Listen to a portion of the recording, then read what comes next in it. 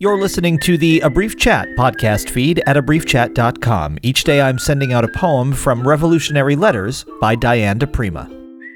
Revolutionary Letter number 90, Ancient History.